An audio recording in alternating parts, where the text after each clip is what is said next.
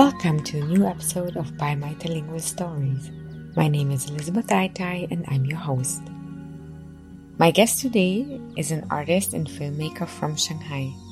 He received a Bachelor of Science degree in Mathematics and Physics from Tsinghua University in 2016 and an MFA degree in Photo, Video, and Related Media from the School of Visual Arts, New York in 2019. Thanks for being here.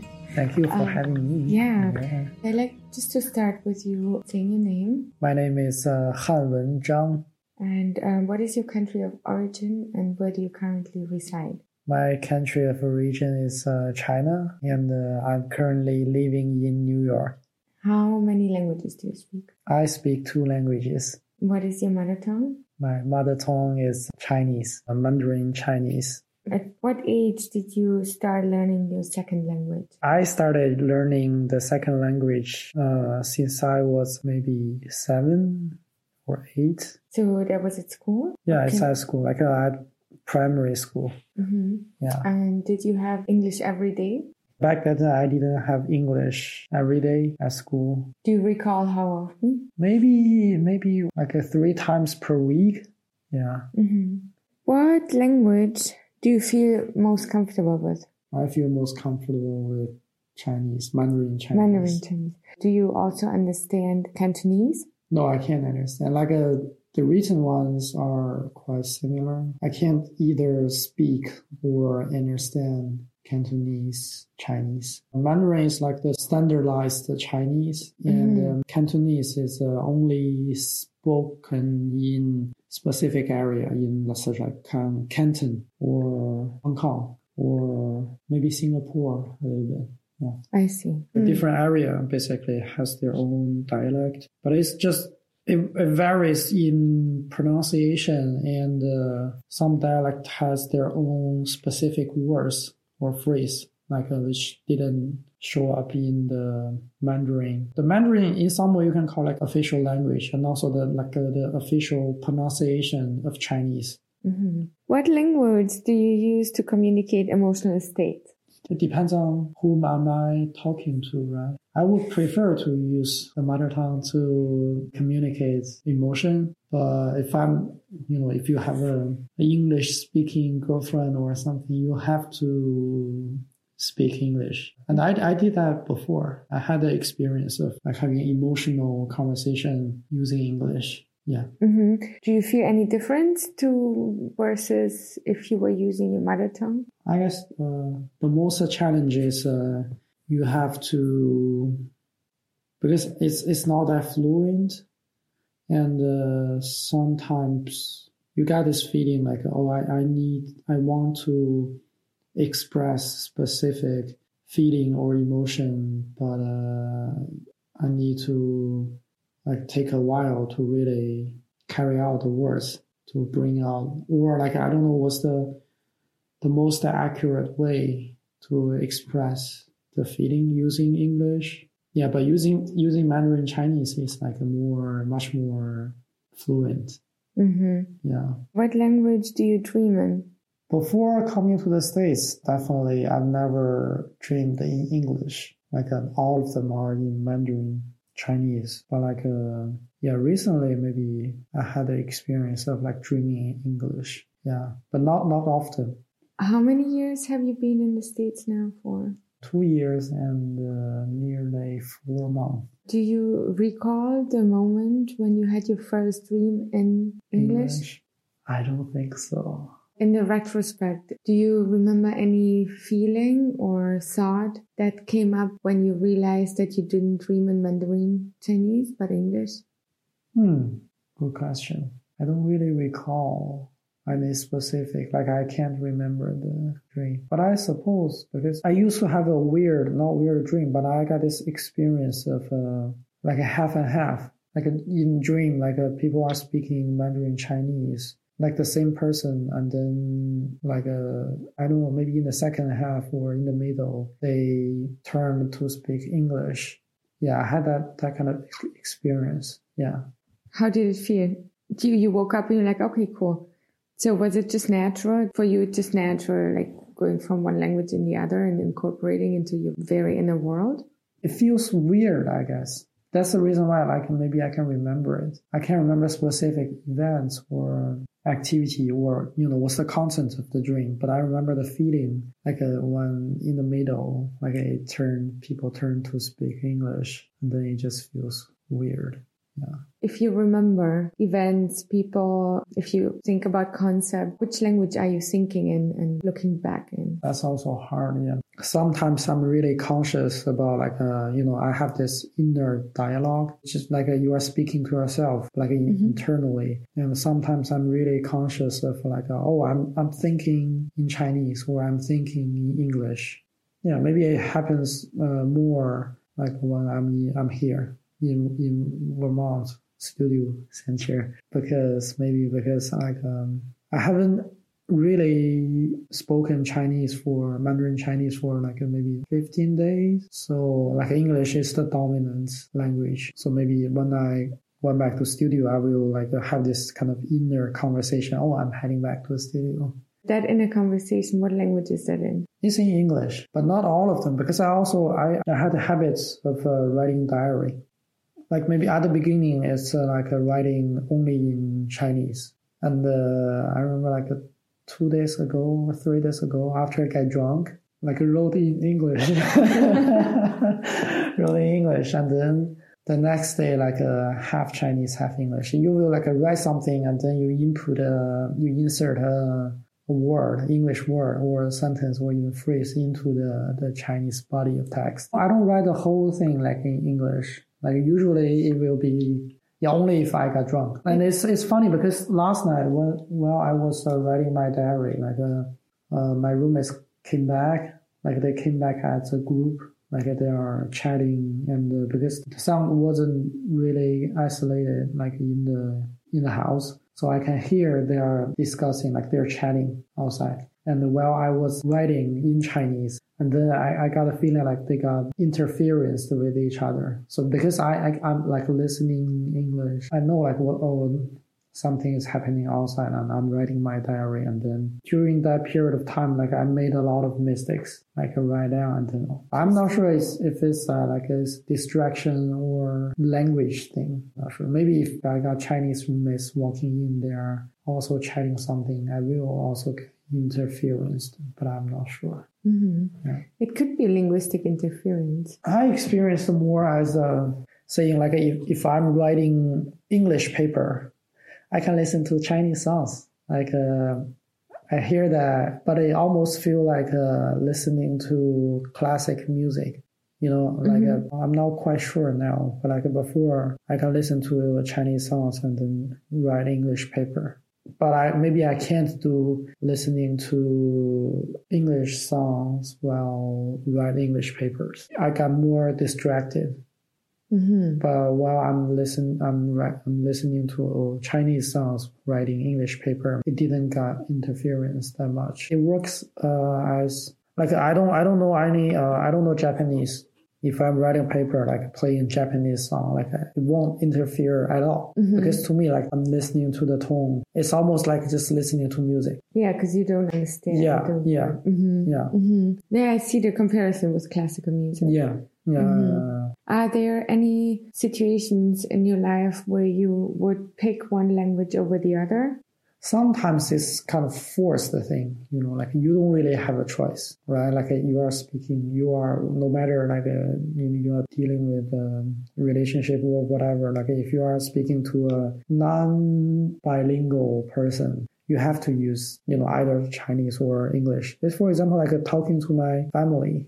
I can only speak Chinese. Even though you got this situation, as what we said, you will insert an English word into the Chinese sentence. Sometimes I feel comfortable doing that, texting my friends, but I always have the awareness, I won't using English words when texting my parents because I know they are pure, they are non-English speaker. Yeah. So if I type something I'm in my studio, I will translate the whole thing in Chinese. But if I'm texting this to my friends or a bilingual friends, maybe I will only translate I'm in. Yeah, but I won't translate studio. I will just use the English. Can you say that, this whole sentence? In Chinese, if you translate the whole thing, I will text my parents as 我在工作室里. Yeah, but if I'm texting bilingual friends, 我在 studio 里. I see. Mm-hmm. Yeah, right. In the language, so you can't use that. You have to translate. Right. Yeah. Mm-hmm.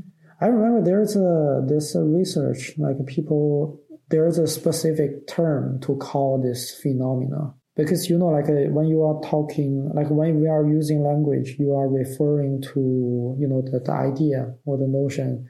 If you say it as a mapping, it's like, I am looking for the map to refer to the thing I want to say. And, sometimes, like, for example, studio visit, the studio visit is mapped to the idea, but like if I want to say the same idea in Chinese, the path maybe is longer than the studio visit. When you want to say something like directly, it's like I'm gonna say this idea and then I'm looking for words. So like even though in my map, like a studio visit and the translation version of it refers to the same idea, but it's easier to reach to the studio visit than the translation of studio visit. Got it. Yeah. There's a phenomenon I remember. I have to research it. Yeah, I believe it's in the like a language study, but it's really like a bilingual thing or like a multilingual thing. Are there any situations where you feel frustrated with language? Yeah, definitely, all the times. Yeah, but I mean, you feel frustrated mostly from like second language. In some rare situation, I will feel frustrated like from Chinese. Sometimes because you can't maybe talk in a specific way. Yeah, in that situation you feel frustrated. In most cases, it's because it's from English. Talking with friends, especially like chatting in a group, participating in a group chat, you will feel frustrated when people are discussing really complex things. Yeah, other people are sharing the same context while you are out of it. Yeah, it's quite clear. Mm-hmm. Do you feel the rhythm of language? Maybe Chinese, but not English. I'm struggling to read like English poetry. It's like, like when the writers did the reading, like if I can't understand like maybe half of the words itself, I will get lost. Especially poetry is really playful. And, how to combine words, how to assemble them. And also, especially when they are doing experiments or they are playful using words, and you are not at the level as they did, and I believe like you will get lost because you are understanding it, but maybe the gap between words are stretched like in poetry. So you need a kind of stable relationship like between words to understand it, like grammar. And if you just take it to a very everyday like use, would you say that you feel the rhythm of English, or is it still just Mandarin, Chinese only? I think I can feel that. But what I was talking about is about like the kind of the beauty of the language. Like when you are reading a poetry, like like a tonality, you just feel like, oh, this is beautiful. Like I can feel that in Chinese. Mimicking the rhythm of English, you can do that. Yeah. Or sometimes I'm fascinated by how like Asian Americans speak. Like sometimes they really it sounds dramatic. They'll be like, it sounds dramatic. Sometimes I got this feeling. Last night I don't know. I'm not sure. You know? Yeah, totally. Someone told me that's more Valley Girl talk. Valley Girl? Valley Girl. That's a term. Valley Girl. Valley Girl means people from, the countryside, and they're like... Really? Yeah. I heard a lot of like Asian American, especially guys, like saying that. Like their rhythm it's like a really American way. Because, British people don't speak like that. Does this rhythm of the language, does it change you emotionally or physically? I don't know.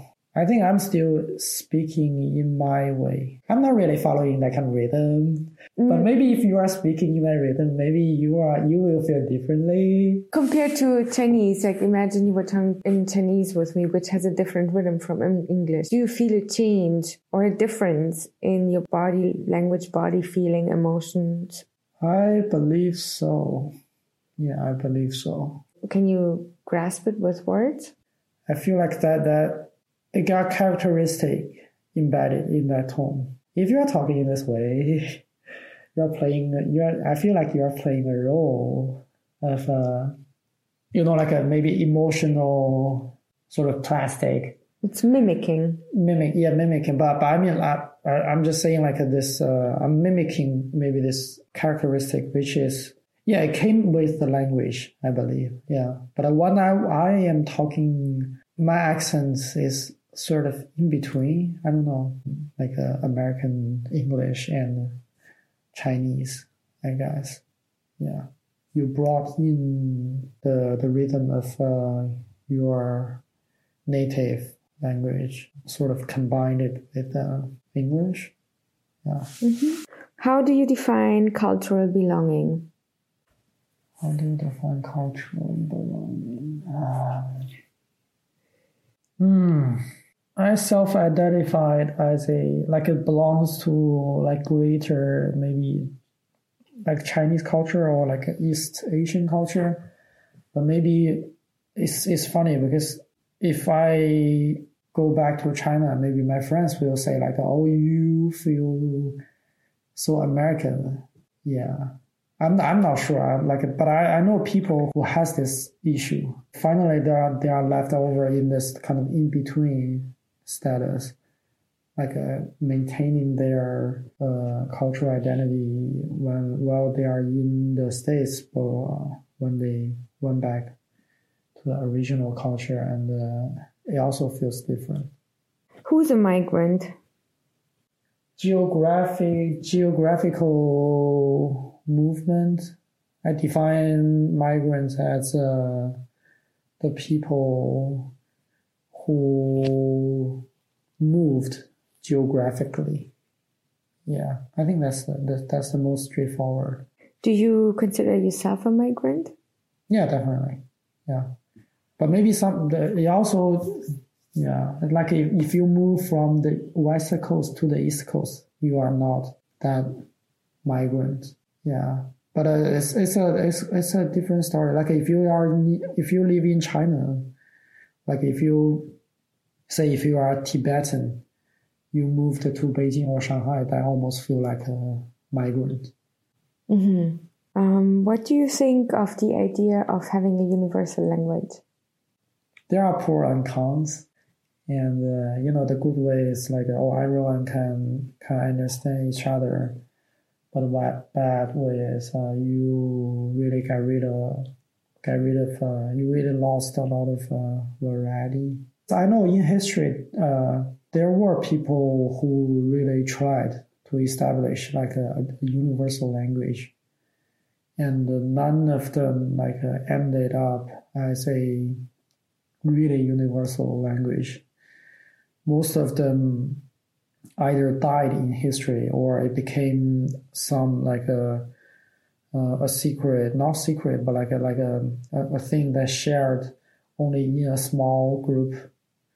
And so none of them really succeed to achieve the goal. So I believe English now is as the universal thing, to be used. You can invent like a one and just say like this is gonna be the universal thing. You're gonna speak this. Yeah. So if English is universal, would you take into account possibly losing Mandarin Chinese forever in favor of English? I'm definitely not okay with that. Yeah, because there are culture embedded in Chinese. Yeah, you can't get rid. It's like there are many native languages are dying in the States because people don't speak that, and many things will just vanish. If the dominant thing is English. But I believe like it won't vanish like Chinese. There are like more than 1.3 billion people are saying that. But maybe, like some language are quite dangerous, say Dutch. Yeah, this kind of country. Yeah, but maybe it's still. But say Switzerland, they don't even have like a Swiss language. They do. It's Romansh. Romansh? Mm-hmm. I thought like half of them like speak French and then half of them speak German. Yeah, there is like German. One part speaks Swiss German. The other part speaks French, and then there is also Italian. Yeah. In the third part. But then there is also Romansh. Romansh? Which is a Romance language. Is it like also part of like let's say as official language like of Switzerland? The official language is one's French, Romansh, Italian, and German.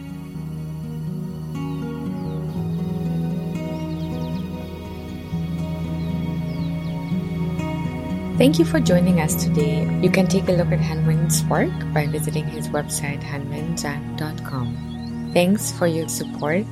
Please continue to like, share, and subscribe. Until next time, be well.